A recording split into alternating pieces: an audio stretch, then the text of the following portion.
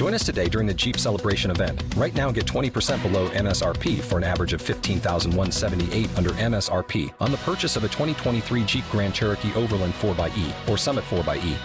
Not compatible with lease offers or with any other consumer incentive offers. $15,178 average based on 20% below average MSRP from all 2023 Grand Cherokee Overland 4xE and Summit 4xE models in dealer stock. Residency restrictions apply. Take retail delivery from dealer stock by 4/1. Jeep is a registered trademark.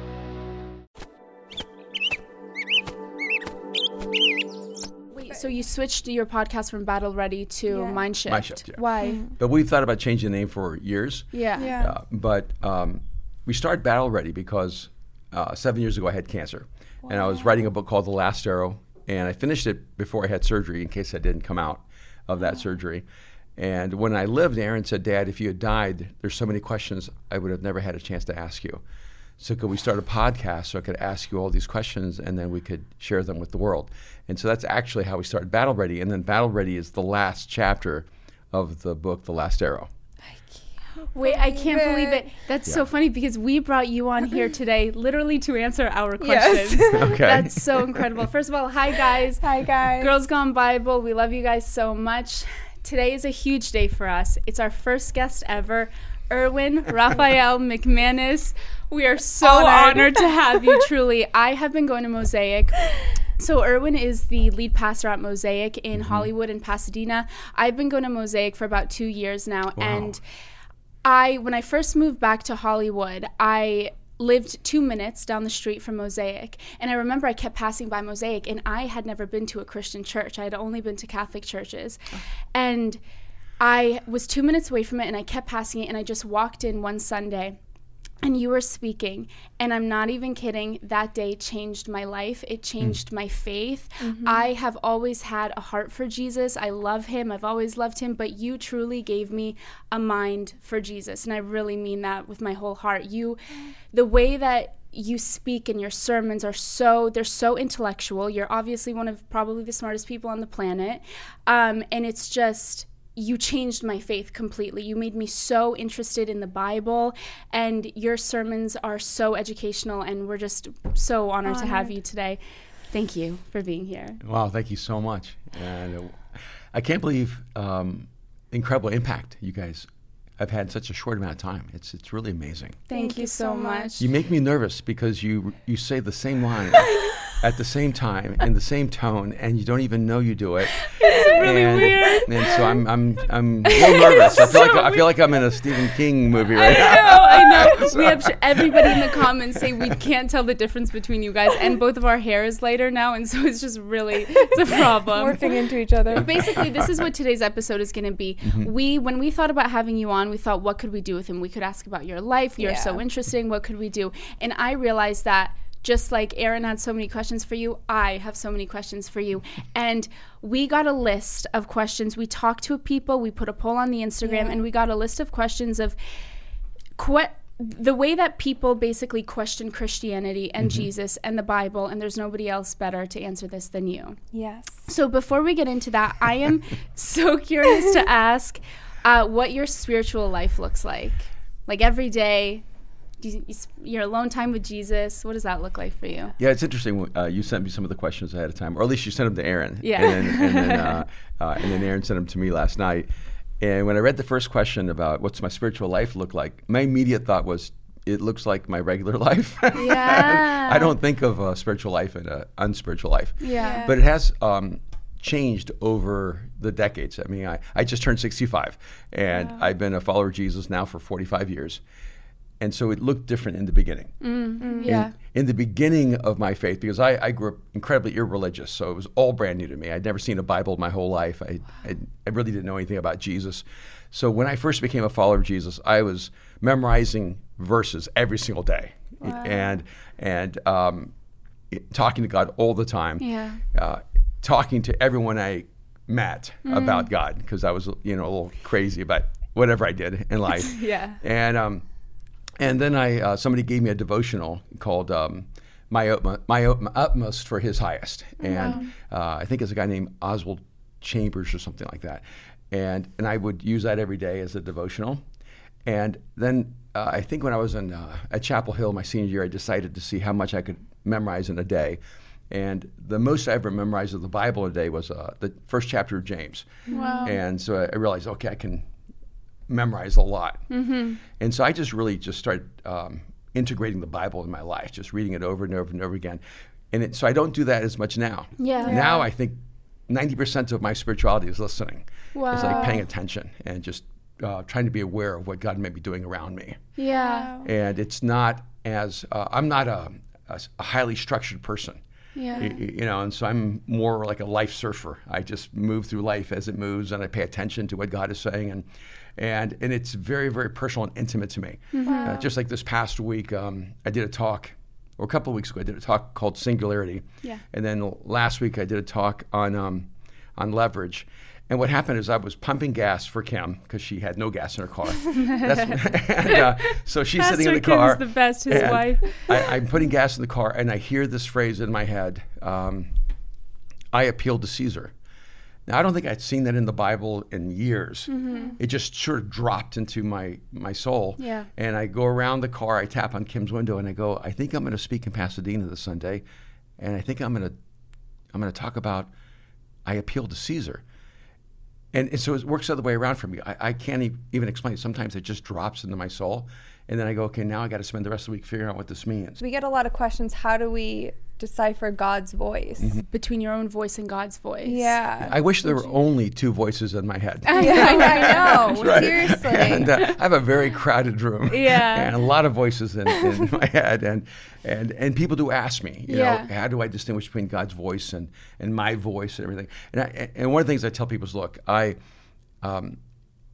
I pay attention to the voice that calls me to my highest self. I pay attention to the voice that calls me to the most courageous life, to the most honorable life, to the most noble or compassionate life. And so whenever I hear a voice that's challenging me to step up my life, my game, then I accept that as God's voice in my life. 100%. I remember one time this guy, I was in Toronto, and this guy was an engineer. He was from China, and he's an atheist. And he came up to me and he said, hey, you were talking about God's voice. You know, what does God's voice sound like? I said, well, you just told me you're an atheist, so it sounds like nothing.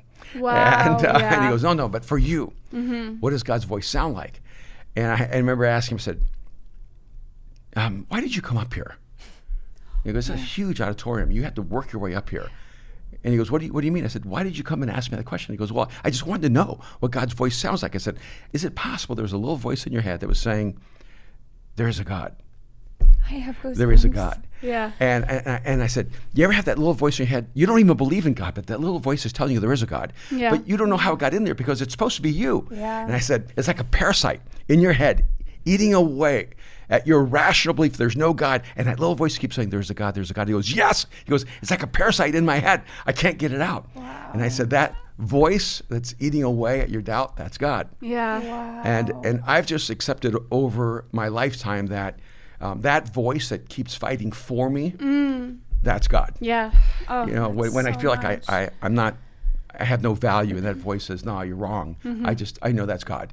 When I'm filled with fear and I think, I don't know if I can do this, and there's a little voice that says, no, you got this. I just know that's God. 100%. And sometimes I go, I do not want to forgive that person.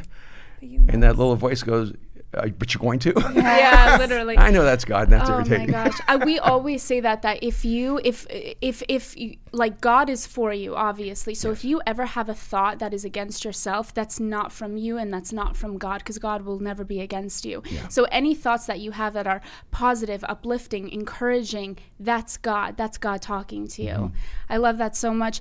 You said about how your spiritual life looked so different, and it's because when you started, you built it on such a solid foundation of scripture. And all we talk about, like Girls Gone Bible, we're obsessed with the Bible. When we both started reading the Bible, we realized, like, we had gone our whole lives loving Jesus without really even knowing who he was, you know? And so when we started reading scripture, it changes you forever. Well, do you want to get into the real crux of the atheist questions? All right.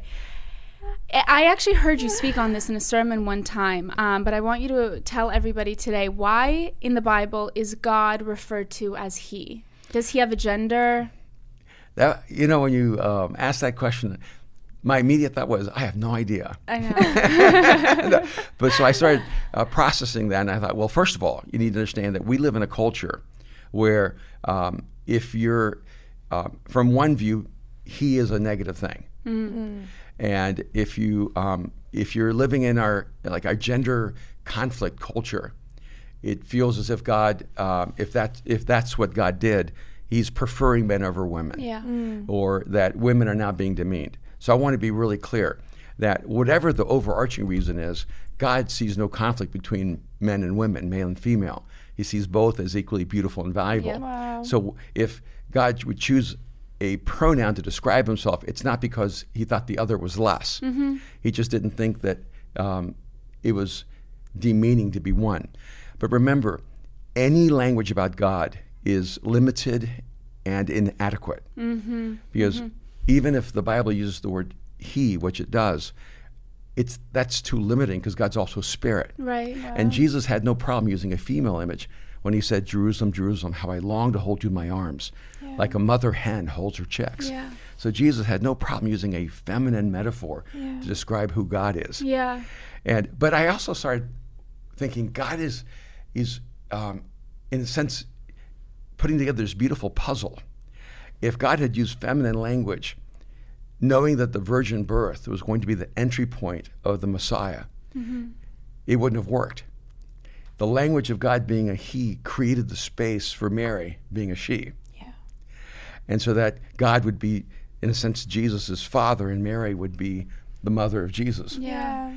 And so I think God is always working from a bigger story. Yeah. And remember, the Bible says God created them. It says he created a male and female. Yeah.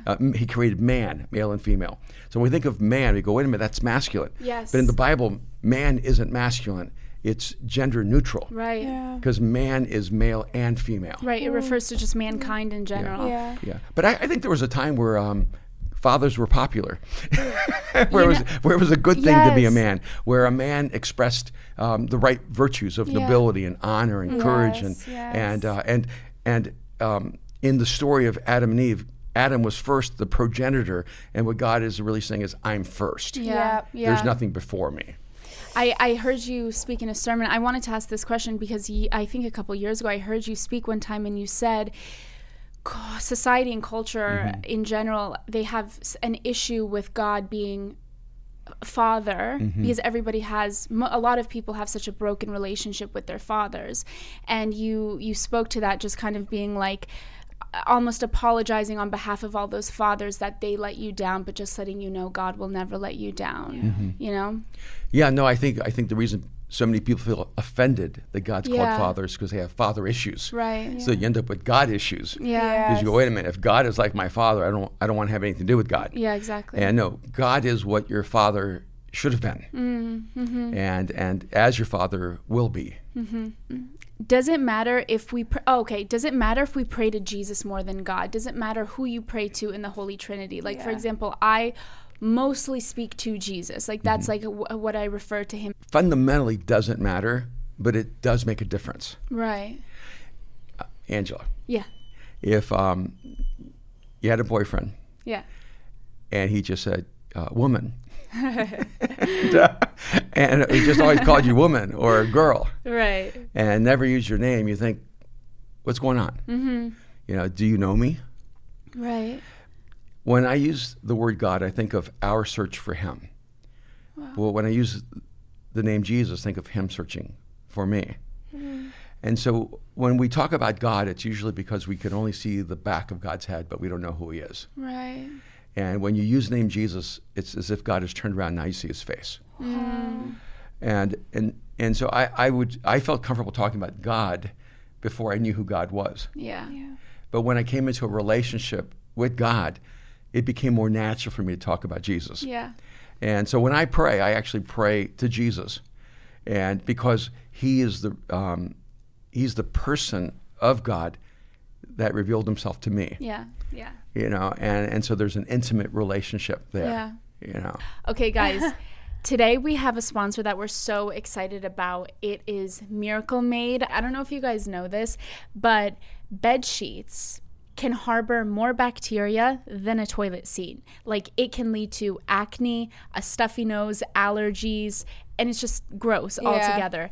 But we have a solution, and that solution is Miracle Made sheets. They have sheets, they have pillowcases, and they have comforters. And it's self-cleaning, self-cooling, and it's overall so much better. What I love is they have silver infused fabrics inspired by NASA that has a cooling, which I always get hot in the middle of the night, so it's a perfect temperature all night. Exactly, and because of that silver infused fabric, it's self-cleaning as well, and it prevents 99.7% of bacterial growth. The sheets are luxuriously comfortable without the high price tag of other luxurious brands, and they feel nicer than the sheets at the 5-star hotels. And Miracle Sheets are designed for your skin. You guys, stop sleeping on bacteria. It's so bad for you. It can lead to clogged pores that lead to acne and breakouts. Okay, GGB gang, go to trymiracle.com/GGB to try Miracle Sheets today. If you order today, you'll get 40% off, and if you use the code GGB, you'll get a free 3-piece towel set and an extra 20% off. Miracle is so confident in their product. They have a 30-day money-back guarantee, so if you aren't 100% satisfied, you get a full refund. You guys, upgrade your sleep with Miracle Made. You're going to want to go to trymiracle.com/GGB and use code GGB for 40% off and a free 3-piece towel set. Again, that's trymiracle.com/GGB. Thank you, Miracle Made, for sponsoring this video. Do you pray every day? Oh, yeah. I pray all the time. You pray all the time? Yeah, but I would say that at this point in my life, praying is 90% listening and 10% asking. I almost don't ask for things. Wow. Almost ever. In fact, every once in a while I have to remind myself, you should probably ask. Wow. Yeah. I mean, that's, I think, the place we can all want to strive to get to is where we listen, because I know it's so funny. I was actually in prayer yesterday, and I had a moment where recently I have been feeling like I wanted to feel God's presence more. I wanted to have an encounter, and that really spiritual stuff that we all long for when you've had it before, because Jesus is always within us, but we want to feel that, crazy encounter. And I had a moment yesterday in prayer where I really took my time and I stayed, and I finally felt like I really had an encounter with the Holy Spirit. And I had a thought that was like, you can have this all the time. You don't stay long enough. You get down for 1 second, say a quick prayer, and then you get up and you go. Yeah. And it's like, you have to try. You have to sit and listen and wait for me. It's not just about you talking the whole time, I love that. No, that's really, really good. I think that praying should be like breathing. Yeah. It should just be a natural part of our life. And what I tell people is, look, God doesn't want you to feel bad about the fact that you were not praying. Yeah. The moment you're aware of, oh, wow, I feel like I've drifted away, or I feel like I stopped paying attention to God's presence, that's the moment where God's trying to get your attention. Yeah. Wow. And so the moment you go, oh, I should have prayed, it's just God tapping you going, hey, I'm here. And I just want you to be aware of me right now. So good to know. Then you just move right into it. And it's really wonderful. It's so easy too. Yeah. We make it really complicated and difficult when as you said, it should just be like breathing just all day. That's all you should do. And I think it's because a lot of times in our relationships, when there's a little bit of separation, you have to re-earn the relationship. Yeah. I mean, I've been married 40 years, and when I would travel, I'd come back. I had to spend like 2 or 3 days re-earning the right to be home. Because Kim, she wasn't mad that I was gone, but she was mad that I was gone. Oh, the best. She's so great. Like, I come back and I'm like, we should pick up right where I left off. Yeah. She was like, no, you've been gone. I'm the same way. Well, God's not. And you don't have to do any penance with God. You don't have to re-earn intimacy with Him. All you have to do is just lean in. That's how I feel. That's so feel freeing. Like that constantly. That you have to re-earn yes. his. I know. That's so freeing to know. I know. Sometimes I think because we are so, we have such egos. You're so right about relationships with other people. Our egos are so big, and we forget that God has no ego, and it's really all He wants is for us to bring it to Him and talk to Him about it and have a relationship with Him. If I repent, I find myself repenting over and over again. But I don't think you need to do that, right?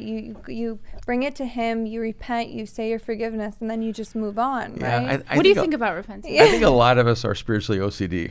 That's what. You're not repenting because God's mad. You're not repenting because God needs you to. You're repenting because you're trapped by shame and guilt. Yeah. And you're hoping that some pattern will alleviate that guilt and shame from your life. Yeah. Because you can't just accept forgiveness. That's what it is. You know, Wow. and the only religion I had growing up was I was Roman Catholic. I was born Roman Catholic. Yeah. And so I went through confirmation and I prayed, Lord's Prayer, and I would do this all the time. And I became so compulsive, I would do this all the time. And my mom would like, what did I do? Give birth to a priest? But it's because I was so OCD, and I integrated it into religion. Yeah. And I thought, I gotta do this. I gotta do this. And then if I'd lose my shoes, I thought God was punishing me. If I lose my school books, I would say, I would pray. I go, God, I don't know where I put my school books, but I actually thought He hid them. Wow. I'll be a better person if you help me know where my books are. God, I've done that. I always say that. I won't do that anymore. I say that all the time. And I realized that my entire view of God was this really malevolent, kind of like almost like dark, sinister person who was holding all the things I've done wrong over me. Yeah. And I finally realized, no, I'm just OCD. Yeah. And I've attached it to this belief system. That's what it is. Yeah. All these things that I'm doing, God doesn't need me to do. Yeah. We project so much onto God, much onto God, our own insecurities and fears. And the hardest thing to do is to go, wow, I'm already forgiven. Mm-hmm. Yeah, that's what you do a lot. I do. I've had a really I have a very pure relationship with God in the sense that I know who He is and what He says about me and about Him, and that I am forgiven and I don't need to hold shame or anything. Yeah. Anything. That's so really freeing, though. It is so freeing. I know, and I feel bad because I know a lot of people don't have that pure of a relationship with Him because of external factors and things that have happened in their life, and maybe their parents didn't forgive them, or they've never seen that unconditional love that God has for us manifested within their real relationships, and that's really sad. Yeah. But God loves us in a different even when way. I was in seminary, I had so many people come up to me going, what is it about your relationship with God? Because I'm always feeling guilty and I'm always feeling shame and I always feel separated. And how do you have such an intimate relationship with God? And I said, here's the irony. You're probably a way better human being than me. I think you read the Bible more than me. I think you pray more than me. I think you try so hard to be a better human being than me. I just know that my relationship with God is completely unconditional. Yeah. And so I said, I think your problem is that you still believe you have to be good enough. And I came in knowing I couldn't be good enough, so I never had that burden on me. I knew I wasn't good enough. That's exactly so now how I just feel. move forward. Yeah, Such a so great true. point. It's so true. Why do bad things happen to good people? Like, say, someone gets cancer and they're praying and they're asking for healing, and sometimes they don't get that healing. Why is that? Well, one, it's interesting that we ask the question, why do bad things happen to good people? Yeah. We never ask, why do good things happen to bad people? Yeah, I know. Yeah, and that's true. The number one reason people would say they do not believe in God is, I can't believe in God because there's suffering in the world. Yeah. Because bad things happen to That's the number people. one thing people say, yeah. But if you do not believe in God because there's suffering in the world, okay, let's just say then there is no God. Is there still suffering? Yeah. And the answer is yes. Yeah. So if suffering exists and there is no God, then where does suffering come from? Most suffering comes from humans hurting each other. Yeah. So why do we hold God accountable for what we do to each other? And then don't blame each other, but we blame God. When a person says, I don't believe in God because there's so much suffering, I'm going, what you shouldn't believe in is humanity. Right. And, because it's humanity that actually has caused suffering. Yeah. So here's why bad things happen to good people. Because it's a broken world and suffering and pain are real. And I when I had cancer, it was we found it right before Christmas, almost a couple of days before my wife's birthday. And I never had the thought, like, why me? Yeah. Because my thought was like, why not me? I never had this thought, oh, wait a minute, I've tried to follow God, and so He should protect me from cancer. I think one thing is that we've been taught the wrong thing. We've been taught that if you are sincere and you love God and you follow Jesus, that bad things will never happen to you. Yeah. We live in a broken world. Yeah. And from the moment you take your first breath, you're moving towards your last breath, whether you like it or not. Yeah. You know, and I mean, you know, in a sense, death always wins and it always loses. Wow. You know, because everyone dies physically, but what Jesus came to do was to make sure death didn't win, Yeah. even though we die. And so bad things happen to good people because we live in a broken, fragmented world. And by the way, if bad things didn't happen, we wouldn't be aware we needed God. Yeah. Right. And, so when I look at like my own, physical reality, I'm going, man, I am not who I was at 25. Yeah. My body is fighting to stay alive and stay young and stay moving. And it reminds me that life is temporary. Yeah. When I had cancer, it reminded me that this life is filled with imperfection. Yeah. And I think that if we didn't have that, we wouldn't believe that there's a problem. The Bible says that all creation groans for its redemption. What the Bible actually says is when we separated ourselves from God, all of creation went into disarray.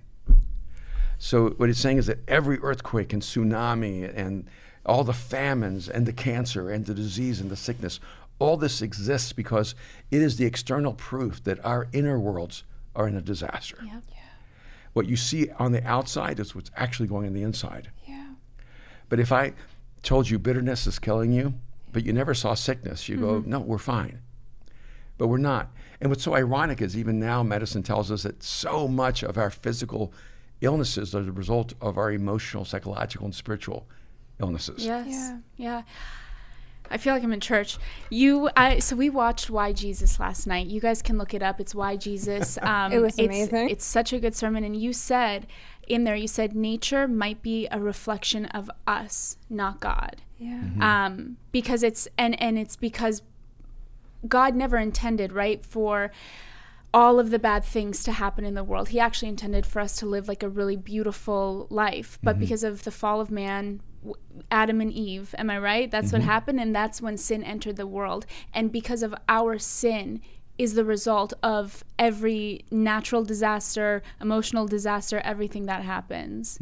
It's so funny when you look at the story in Genesis and you think, that's ridiculous that someone eating a fruit from one tree could cause all of creation to go into disarray. Yeah. But now we have complexity theory and quantum mechanics where we believe that if a butterfly flaps its wings in the Amazon, it could affect an avalanche in Antarctica. Wow. And so what physics is actually teaching us is that one choice can have catastrophic effect across the entire universe. Wow. So what we thought was a myth in the Bible actually is scientifically validated. And what the Bible is telling us is that God created humanity at the epicenter of creation. And our intimacy with him is what held the universe together. And when we were separated in our relationship with him, it not only broke us, it broke creation. Yeah. And so it's like creation is waiting for its redemption, and it only gets its redemption when we are restored to God. Yeah. Can you believe that Adam and Eve did that? That they ate from the... I can believe it because we do that all the time. I know. We really do. I say, we do it every day, all the time. Come on. We did an episode on betrayal and forgiveness, and I was sitting there saying how whenever I read the Gospels and whenever we get to Judas betraying Jesus, I always get I have a visceral reaction. I get so upset, and I'm like, how could you do that to Jesus? And then I'm like, I do that to Jesus every day. Yeah, but when you look at... I love Genesis, and I like the nuances in the first 3 chapters. When Adam and Eve sin and break their relationship with God, when they eat of that fruit, and God shows up in the garden, what's the first thing he asks them? I mean, if I were God, I would go, what were you thinking? Yeah. And I told you not to eat from that fruit, right? I would be that Latin parent, I'd be the Latin mom, and reminding me how dumb my choice just was. God only asked them one question: who told you were naked? Yeah. What God's actually asking them is not, why did you destroy the whole universe? He's saying, what voice did you let into your head that lied to you about who you are? So even when, because that was the first disobedience of all time, right? And so even when God was betrayed for the first time by man, he didn't even acknowledge the betrayal. He acknowledged the fact that we were feeling shame and we were in pain and that we let a not lie well. Yeah. convince us it was true. Because when the serpent says, if you eat from this fruit, you'll become like God, they were already like God. Yeah. They were created in an image and likeness. And so what they were convinced of is that they were less than they actually were. Oh my gosh, we talk so much about how this is what I want. Okay, a couple years ago, I've seen everything you've ever done. A couple years ago, you talked about how you don't really like to give the devil that much attention. And we talk a lot about the devil on this podcast. Everything we go, that's the enemy. That's the enemy. We blame it on the enemy. I saw that in the questions. And I thought, and Aaron has he always has a little asterisk for me. He goes, be nice. Be nice. Yeah, I know how Aaron feels about that. Trust me. If you don't like the question, Dad, be nice. No, it's okay if you don't like the question. Tell us if you don't like the question. But why don't you like to give the enemy so much attention? I don't know. What is your reasoning? I don't know if you remember when you learned how to ride a bike. Yes. And if someone made the mistake of saying, don't hit that tree. Yeah. Or look out for that tree, that was a pretty much 100 guarantee you're going to hit that tree. Yeah. Because the moment they tell you, watch out for the tree, that's all you're watching out for. Yeah. And you hit it. True. What they should actually be saying is, keep your eyes on the sidewalk. I know. Yeah. Because the moment you keep your eyes on the sidewalk, the tree is irrelevant. Yeah.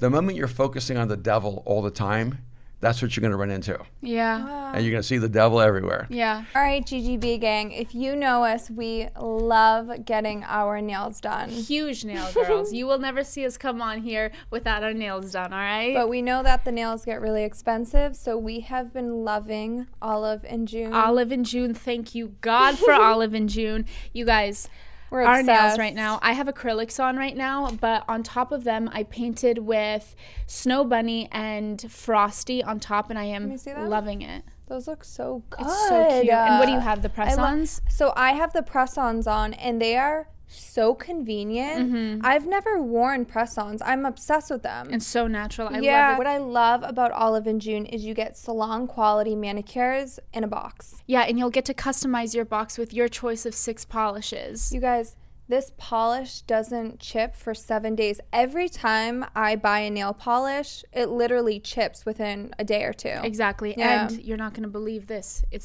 It breaks down to about $2 a manicure. Can you believe we pay like $120? You don't even want to know how much we pay. every other week.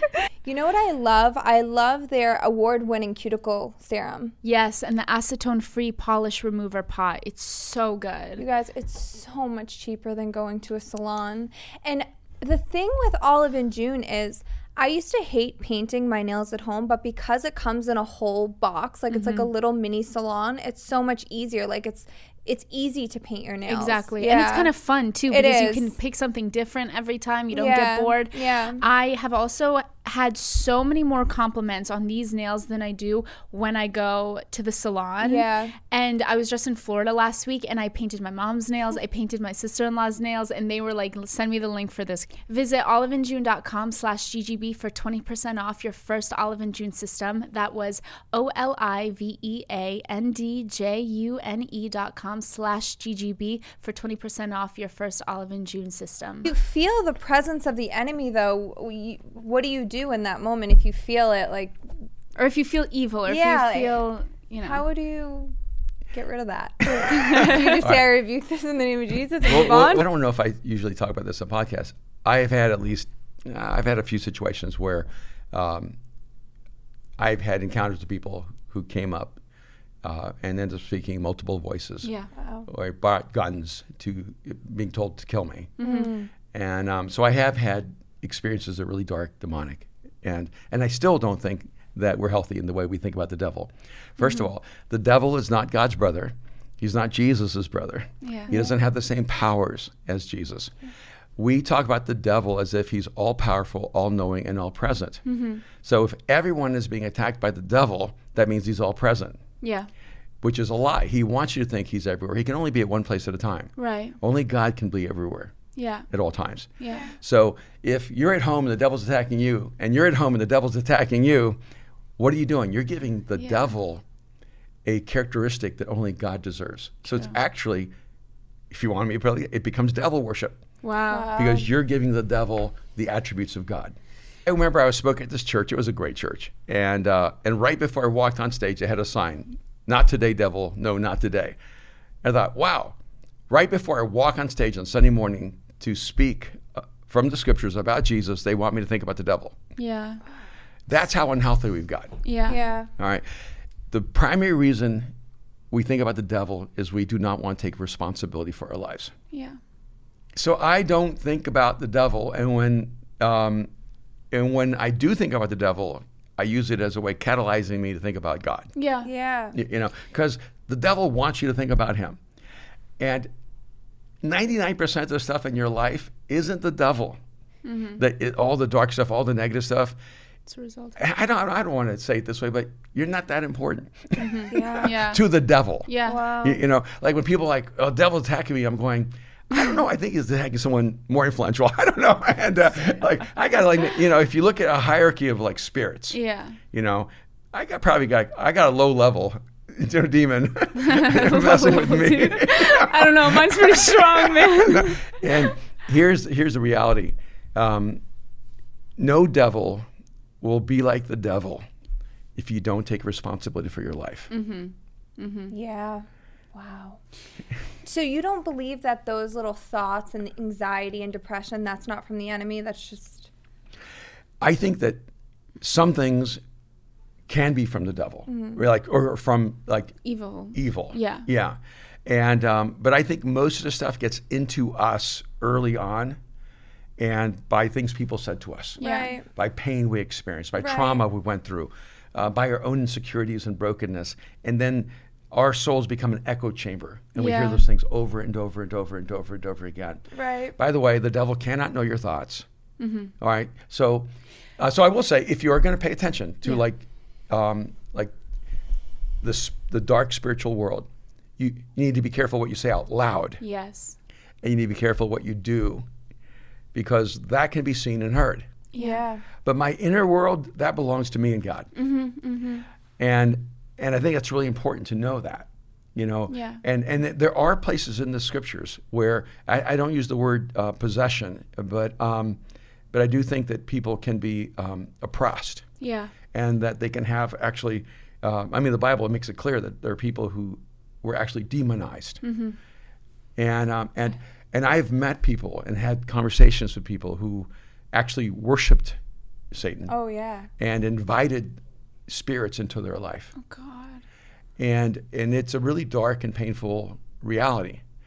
But what I would say for you as a follower of Jesus is focus on Jesus, not the devil. Yeah. Definitely. You know, and then when you have a negative thought, attributing it to the devil may be your way of going, I don't have to take responsibility for it. Right. Yeah. And just maybe it's better to go, I'm going to stop having this thought. That's Yeah, I think the reason why we have had such a focus on spiritual warfare throughout this podcast is because we come from, like, neither Ari or I, like, we grew up not going to church like that. We didn't Sure. read the Bible growing up. Yeah. So we grew up in environments that were rough in a lot of ways, and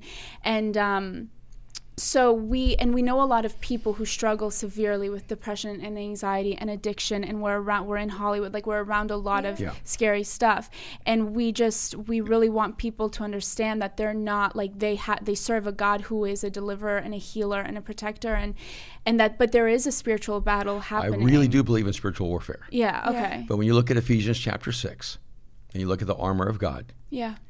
every piece of the armor of God is actually a characteristic of character. Yeah. Yeah. And the problem is that we try to do spiritual warfare with superstition. So we go, you know, I rebuke you, Satan. I rebuke you, Satan. I rebuke you, Satan. But if you're still living in fear, Yeah. it doesn't work. Or I go, I rebuke the devil. But if you're still bitter and you won't forgive, Yeah. it's not going to work. Yeah. And so the problem is when we turn spiritual warfare into magic. Yeah. And you go, you know, I'm putting on the armor of God, you know, and I'm going, no, you're not, because you're still a liar. Right now? I literally say that. I go, put the armor of God on. No, the way you put on the armor of God is you tell the truth. Yeah, Yeah. exactly. The way you put on the armor of God is you hold on to hope. The way you put on the armor of God is you become a person of integrity. Yeah. And the armor of God is your character. Yeah. And so I try to help people stop living in this magical space and go, no, it's really about your character. Yes. And when you let God change your character, you become powerful. Oh, yes. Look, I'll go back. I mean, I used to be in another part of the country, highest crime rate, highest murder rate in the United States at the time. A guy walks into our building on Sunday morning. And The church building? Yeah. And carrying a gun and a knife and saying voices told him come in and kill me. They brought him into my office. I don't know why they brought him into my office. And he's sitting with me, and we're at a table, and he hands me his knife. And he goes, here, I want you to have my knife. I don't want you to be afraid of me. And I pushed the knife back and said, you can have your knife. I'm not worried about you. I want the gun. And we went back and forth. And then this guy looks at me, and he says, do you want to call us out by name? Because right before that I said, John, if you're hearing voices in your head and they're telling you to come kill me, you're either psychologically broken and you need really significant therapy, or you're demon possessed. So I literally laid out two options to this guy. And that's when he said, do you want to call us out by name? And I listened to this guy, and I hear multiple voices come out at the same time. No. And nothing in life ever prepared me for that. Not a master's degree in theology, not a psychiatry or philosophy degree. Wow. No way. And I looked at him, and he goes, do you want to call us by name? And I said, no. I mean, I wish I could go, yeah, it was Mel Gibson and Braveheart. No, it's like I could feel warm all over my body of fear. I said, I just want to talk to John. I want to talk to the human in there. And I tried to pray for him, and he stood up and he said, no. And he goes, let me pray for you. And I said, all right, you pray to your gods and I'll pray to mine. And then he runs out of my office, and I think he leaves the building. He goes into the auditorium on the stage with a gun and calling all the people together. And so I have to, they come and get me. He goes, in the auditorium. So I go through the auditorium. You kept going? Where They the let guy this was? guy have Yeah, a of gun? course. Where were the cops? There were no cops. Oh my goodness. Cops are writing us parking tickets. Yeah. Just like here. And I'm walking down the middle aisle, and he's up there. And I remember looking at him going, in the name of Jesus, I command you to come down. I said it with a lot more energy. Yeah. And he didn't. And I said it again, in the name of Jesus, I command you to come down. And the third time, I kept walking toward him. And I said, in the name of Jesus, I command you to come down. The guy looked at me, and he just crumbled off that stage and got on his knees on the floor. And and what's really funny is there was a film crew there from England doing a documentary on the work we were doing there. Yeah. And we were sending people out for interviews afterwards, and he went out the door, and they thought he was our next interview, so we got him on film. No way. Do you have it? Yeah, we have it somewhere. Wow. And all I'm telling you is that in that moment, I didn't think of the phrase in the name of Jesus as a magical phrase like abracadabra. Yeah. And that's why I think Christians think of language like that. Yes. What I knew in that moment was I'm standing where I think Jesus would stand, doing what I am convinced Jesus would do to protect all the people in this place. Wow. And if he was going to shoot anyone, it was going to be me. And I think sometimes we try to make everything superstitious rather than actually like character-based. Right. And I think doing things in the name of Jesus means you're standing where Jesus would stand, doing what Jesus would do. Yeah, exactly. And you don't have to say the right phrase. You just have to stand in that presence. Wow. So did he look different to you after you said that and you just crumbled? No, when he got up, he started asking my name, and I told him my name, and he started screaming my name. He's like, Erwin, I'll be back. Wow. And I said, I'll be here. You didn't feel even like one little thing of fear? In that moment, not at all. I can't believe That's it. incredible. God, Adam. Wow. Go ahead. While we're on the subject of the devil, are we on the subject of the devil? We have one more question. How can God send anyone to hell if he loves us all so much? That's a question everyone has. Well, that's an interesting question because you said it was about the devil, but then you ask about hell. But it actually does tie together. Yeah. Because hell was never created for humans. It was only created for the devil and for the his angels demons. who fell. Yeah. And God doesn't send anyone to hell. All God is doing is trying to keep us from it. And so the language is important. Yeah. You know, the reason we've used the language of God sends people to hell is because really judgmental, condemning religious people wanted people to live in fear that God was sending you to hell. Yeah. And that should have never been the narrative. It should have always been God's trying to bring you to life. Yeah. And for a lot of people, life is very much a reflection of hell. They're in extreme poverty. Yes. They're in lives of violence and injustice and pain and suffering. They're not afraid of hell. They're trying to figure out how to find some heaven in their life, to have some meaning. And what we need to understand is that God is always the one fighting for us, and not trying to condemn us. Yeah. It's so true. So true. I know. I really like that you put language to that, because there are so many questions as Christians that I think we know the answer to, but then we don't know how to articulate it. And I think a lot of people have trouble being openly Christian because they don't feel prepared to answer those really hard questions that people are going to ask. I did want to ask you, in your opinion, do you think that you can lose your salvation? You can't lose something that isn't yours. Wow. And like your salvation isn't something that you're like given like a car. Right. And your salvation is something that in a sense belongs to God. Yeah. He's waiting for you to invite him to change your life. Yeah. And so when you look at the scriptures and you go, oh, if anyone's in Christ, they're a brand new creation. And so you've become something new. You might have a bad day and wish that you had not been transformed, but you still are transformed. Wow, yeah. It's like saying, can a caterpillar, once it becomes a butterfly, become a caterpillar again? Yeah. The answer is no. Once you become a butterfly, it's out of your hands. Yeah. You can become a bad butterfly. you can be a butterfly who never flies because you want to act like a caterpillar, but you still are a caterpillar. Right. And so I don't think of my salvation as something that I can lose because it's not something that I earned. Yeah. If I earned my salvation, then I could lose it. Yeah. If I worked for it, then maybe I could, work my way out of it. Right. But it's not. And, it's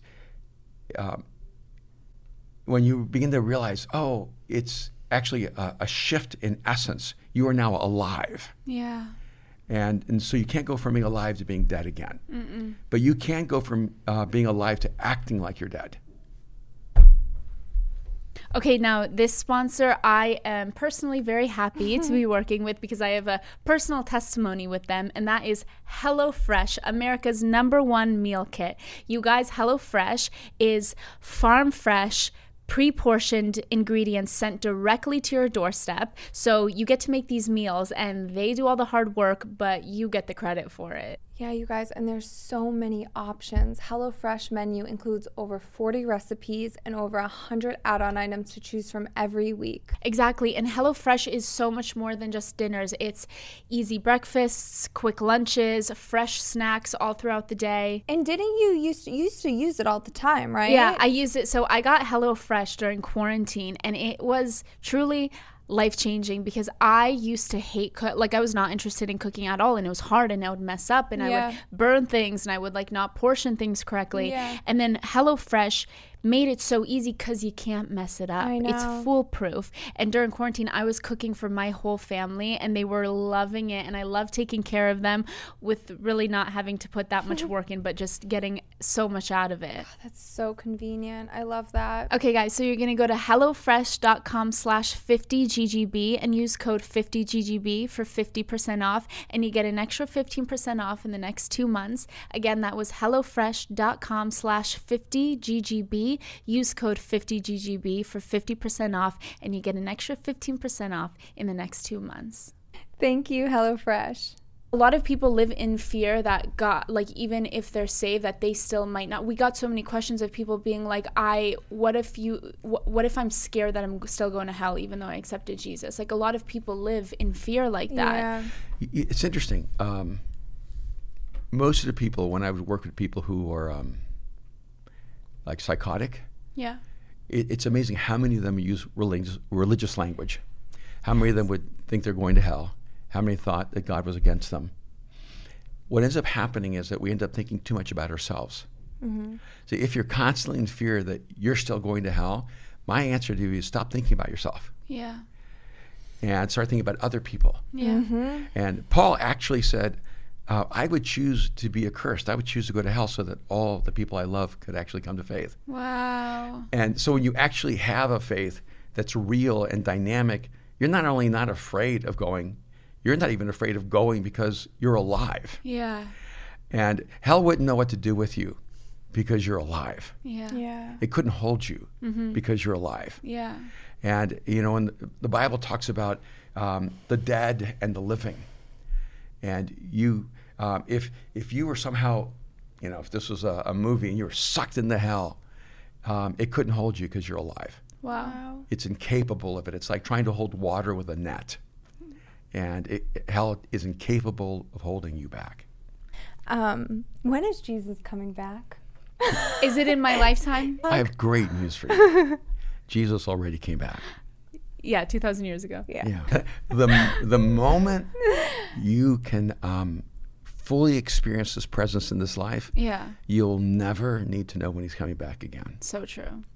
That Yeah. is a perfect answer. That's so good. The reason we keep hoping Jesus comes back is because He's not fully present in our lives right now. Wow. Yeah, I love that you say that, because I the only reason I ever think like when is Jesus, whenever people talk about it, I always have a deep knowing that I just feel like I don't really care. It doesn't really matter to me because He's here. I'm here. We're together already. So that's really interesting And that it's you say interesting. that. His disciples asked Him and He said, I don't know. Yeah. So if Jesus answered, I don't know, everyone who thinks they know is lying, Yeah. either to themselves or to everyone else. Yeah. There are more books written about the second coming than Jesus said He had information about. Wow. When they said, Lord, when's the consummation date? She goes, I don't know. Only the Father knows that. Wow. And then I go, wow, then we have all these Christians writing all these books about when is the end times. Yeah. They're actually saying they know more than Jesus. Not good. No, it's a pretty arrogant position. Yeah. And then Jesus not only came back when He rose from the dead, but He said He had to ascend into heaven so His Spirit could come. So He came back when He came to dwell within us. How many times does He need to come back for you? Yeah, I know. It's so true. I know. Yeah. This isn't on the paper, but I always wonder about this, and I just wanted to ask you. So, do you believe that everything happens for a reason? Like our life is already predestined. He already knows what's going to happen? No, Okay. You don't. I don't. I don't think everything happens for a reason. I think we need to give reason to everything that happens. Okay. And because we're the ones who decide how to interpret our experiences. Yeah. And that's why two people can go through pain and come out differently. Yeah. Two people go through trauma and come out differently. Because it's not what you experience that shapes you. It's how you respond to those experiences that shape you. Yeah. But let's get back to the other side of the question is everything determined? By the way, there's actually a society of scientific atheists Yeah. that meet together usually every year. And in one of their conferences, they talked about how they were all deterministic. They believed that everything was set into place. Yeah. So what's interesting to me is that atheists and Calvinists have the same view, that everything is predetermined, that everything's already set into place. Right. And so an atheist believes it's all already predicted because of math. So you have an illusion of choosing, but you're not really choosing. It's all the math. Yeah. And Calvinists believe the same thing, except it's not math. They think that God has already preset every choice. But here's the crazy thing.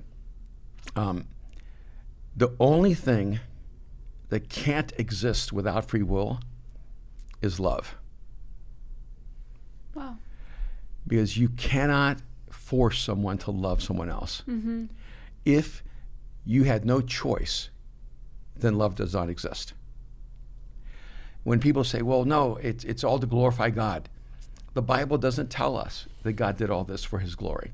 Because if God was only about glorifying Himself, He did a terrible job. Because billions of people don't even acknowledge Him, so they're not glorifying Him. Wow. And then we're living inadequate lives, so we're not glorifying Him perfectly, right? Yeah. So it was all about glorifying God. The strategy did not work. Why would God give us free will if free will would, in a sense, steal glory from Him? Yeah. It's because with free will, love can exist. And when we have the right to choose and the power to choose, then love can be true. And And one of the things I love about the scriptures, what I love about the God of the Bible, is that the driving principle of the universe is love. Yeah. It explains everything God does and explains the mess of it all, because love is messy. When you make love the guiding principle, things like pain happen. Things like suffering happen. Things that you don't want to happen, bad things happen, because love gives the space for choice. So I absolutely do not believe that your life is already predetermined. Wow. Yeah. I do not believe that your choices are an illusion.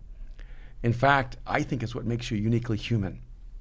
I was a part of a conference called TED for like 20 years. I go to the TED conferences where they focus on technology, entertainment, design, and they say the brightest thinkers in the world were a part of that community. And I realized after a while, every species was valued except for humans. Like, whales were valued and penguins. You'd march with the penguins, and, you'd study why one plant could change an entire ecosystem. But whenever they would talk about humans, it always felt really like demeaning. And so I took some time, started studying what makes humans different than every other species. And what humans can do that no other species can do is we can materialize the invisible. Human beings have an imagination. We can actually dream. And then out of those dreams, we create. Everything that is created in this room existed in someone's imagination before it actually became a material reality. And what humans do that no other species can do is humans create futures. In the same way that bees create hives and ants create colonies and beavers create dams and silkworms create silk, humans create futures. Every time you choose, you're creating a future. And so the question isn't, can you create? That's what it means to be created in the image of God. The question is, what will you create? So not only do I not believe the future is set, I don't think the future comes to you. I think the future comes through you. Because we create it. I guess for me, I look at my life, even how I was in such a dark time, and then Angela comes into my life, and then we start this podcast, and it seemed so planned by God that I'm like, Oh, that's different. Okay. Because not only are you choosing, right? You ever have someone else make a choice that affected your life? Yes. Sometimes painfully, sometimes positively. Yes. Right?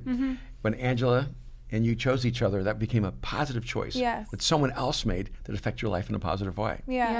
But you can be driving down a road and a drunk driver runs a red light and cripples you or kills you or hurts you. That's someone else's choice affecting you. Right. And so you realize that we live in this incredibly dynamic, complicated universe where other choices are affecting us. Someone else is choosing that we're not paying attention to. God chooses. And God chooses you. And God chooses your future.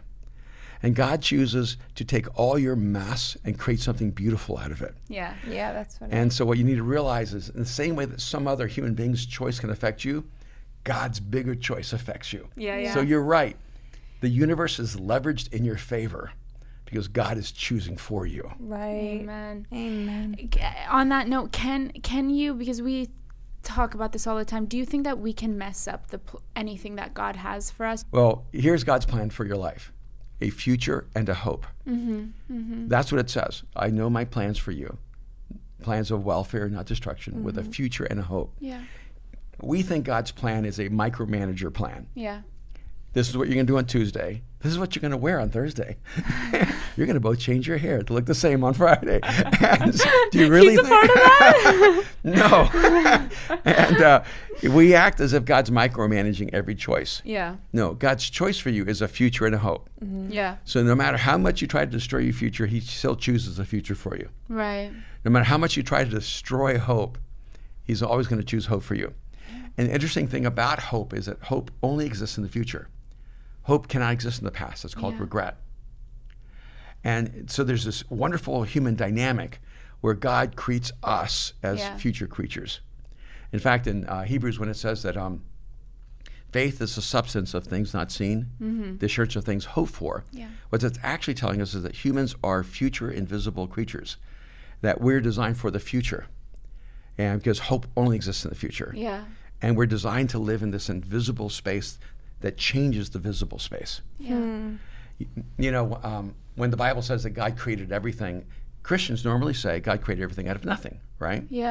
But that's not what the Bible says. That's why it's really important to actually read the Bible Yeah. and not just what people say about the Bible. Exactly. Because what the Bible actually says is that everything that is visible was created out of that which is invisible. It doesn't say he created out of nothing. He created out of something that's invisible. Now, the oxygen in this room is something, but it's invisible. Yeah. If it was nothing, we'd all suffocate. Yeah. What is the invisible material that God used to create the visible reality? His imagination. Yeah. Everything existed in the dreams of God. You were a dream of God before you ever took a breath. You were alive and created in God's imagination before you ever came into existence. Wow. And so, yes, God is dynamically involved in your life, and you can't mess up his plan for your life because the future wins. Yeah. Yes. It doesn't mean that you can't go off course and live a life you wished you had not lived. It doesn't mean you can't make decisions he wished you had not made, and even he might have told you not to make. Yeah. But he leverages everything in your favor so that the future is always yours. Yeah, he does. That's comforting. Yeah, he does. Real quick, do you think God brings people in your life to teach you lessons sometimes? Absolutely. Yeah. Yeah. Yeah. Yeah. And sometimes he gives you what you want to teach you lessons. Okay. I'm married, my spouse passes away, then I get remarried. Okay. Who do we go with? Well, how do we do that when we get to heaven? Are we married in heaven? Do we know each other? Which one do we go with? First of all, I have no idea. Sorry, this one wasn't on the list of questions. And I think, you know each other, of course. Yeah. You'll know each other more deeply and more beautifully than you ever knew each other on earth. Yeah. And in this life, whatever we experience as intimacy is just a drop in the bucket of the intimacy we'll experience with all of each other in eternity. And so we worry about, am I going to love this person or this person more? Am I going to be closer to this person, this person? What I'm going to say is, in heaven, you're not going to have any separation from anyone. Right. And it's not romantic. I think it's all romantic because it's all love. Right. But it's not all sexual. Right. Yeah. You know, I think that love will be more profound, more deep. Yeah. You know, because I love pizza and I love Kim. Yeah. But they're not the same kind of love. Right. You know, we know the different layers of love in this life. Right. And I don't think any layer in this life will even begin to touch the layers that we'll step into in eternity. Yeah. Yeah. God, I can't wait to get to heaven. You also asked a question about, Yes. do I think that everyone in hell has a place or a chance? Yeah. Oh yeah. You skipped it. Yes, and that's really important. Do you go directly to hell if you don't believe in Jesus, or do you go to purgatory / do you have a second I knew chance? one of you had to be Catholic because Both of us, but it's me. okay.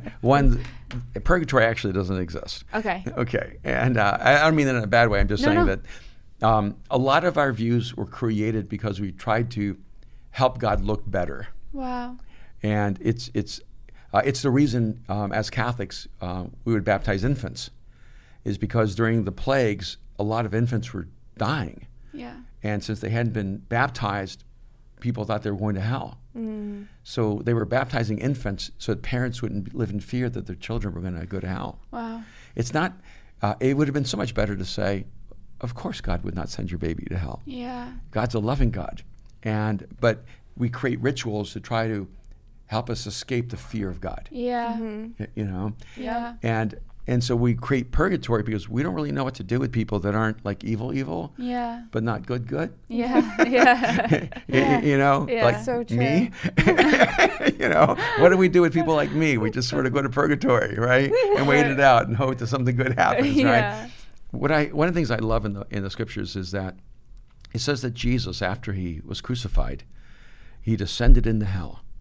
That's what the Bible says. Yeah. And he proclaimed freedom to the captives. Wow. And it's in Matthew, it says that when Jesus died, that the tombs opened up and the dead came back to life. Yeah. And that people in Jerusalem actually saw the dead now alive walking among them.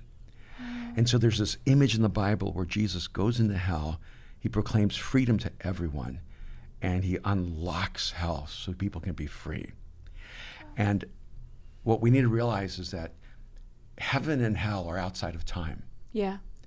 So that means when Jesus descended into hell in that moment, everyone who ever was or ever would be in hell had Jesus come to them personally Yeah. to invite them to freedom. Wow. And I just know that God loves humanity more than I ever could. And if I want everyone to have a chance to be free, then my compassion doesn't even touch the compassion of God. Yeah. And so I when I read that, I go, way to go, Jesus. Yeah. You know, you are not trapped by time or space. Mm-hmm. In the same way the Bible says that you're already seated in the heavenlies, we're already transcendent. We exist here and in eternity. In the same way, everyone who ever died, no one, I'm convinced that no one stays in hell that doesn't choose it. Yeah. I agree. Yeah. And God fights for everyone because he fights for love. The problem is, and you know, that when we try to make God like so judgmental, heaven is not Stockholm syndrome, Yeah. where God takes you hostage even though you don't want to be with him, so you eventually love him because you can't escape. Mm-hmm. Because if you did not want to know love and forgiveness, if you did not want to be around a God who's holy and pure and beautiful, Yeah. being forced to be with him forever would be hell to you. So in a sense, if you choose darkness and evil, if you choose hatred and violence, God's presence is hell to you. And that's the irony.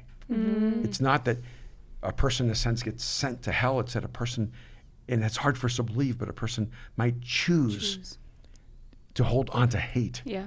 rather than love. 100%. And God gives you the right to hold on to that if you choose it.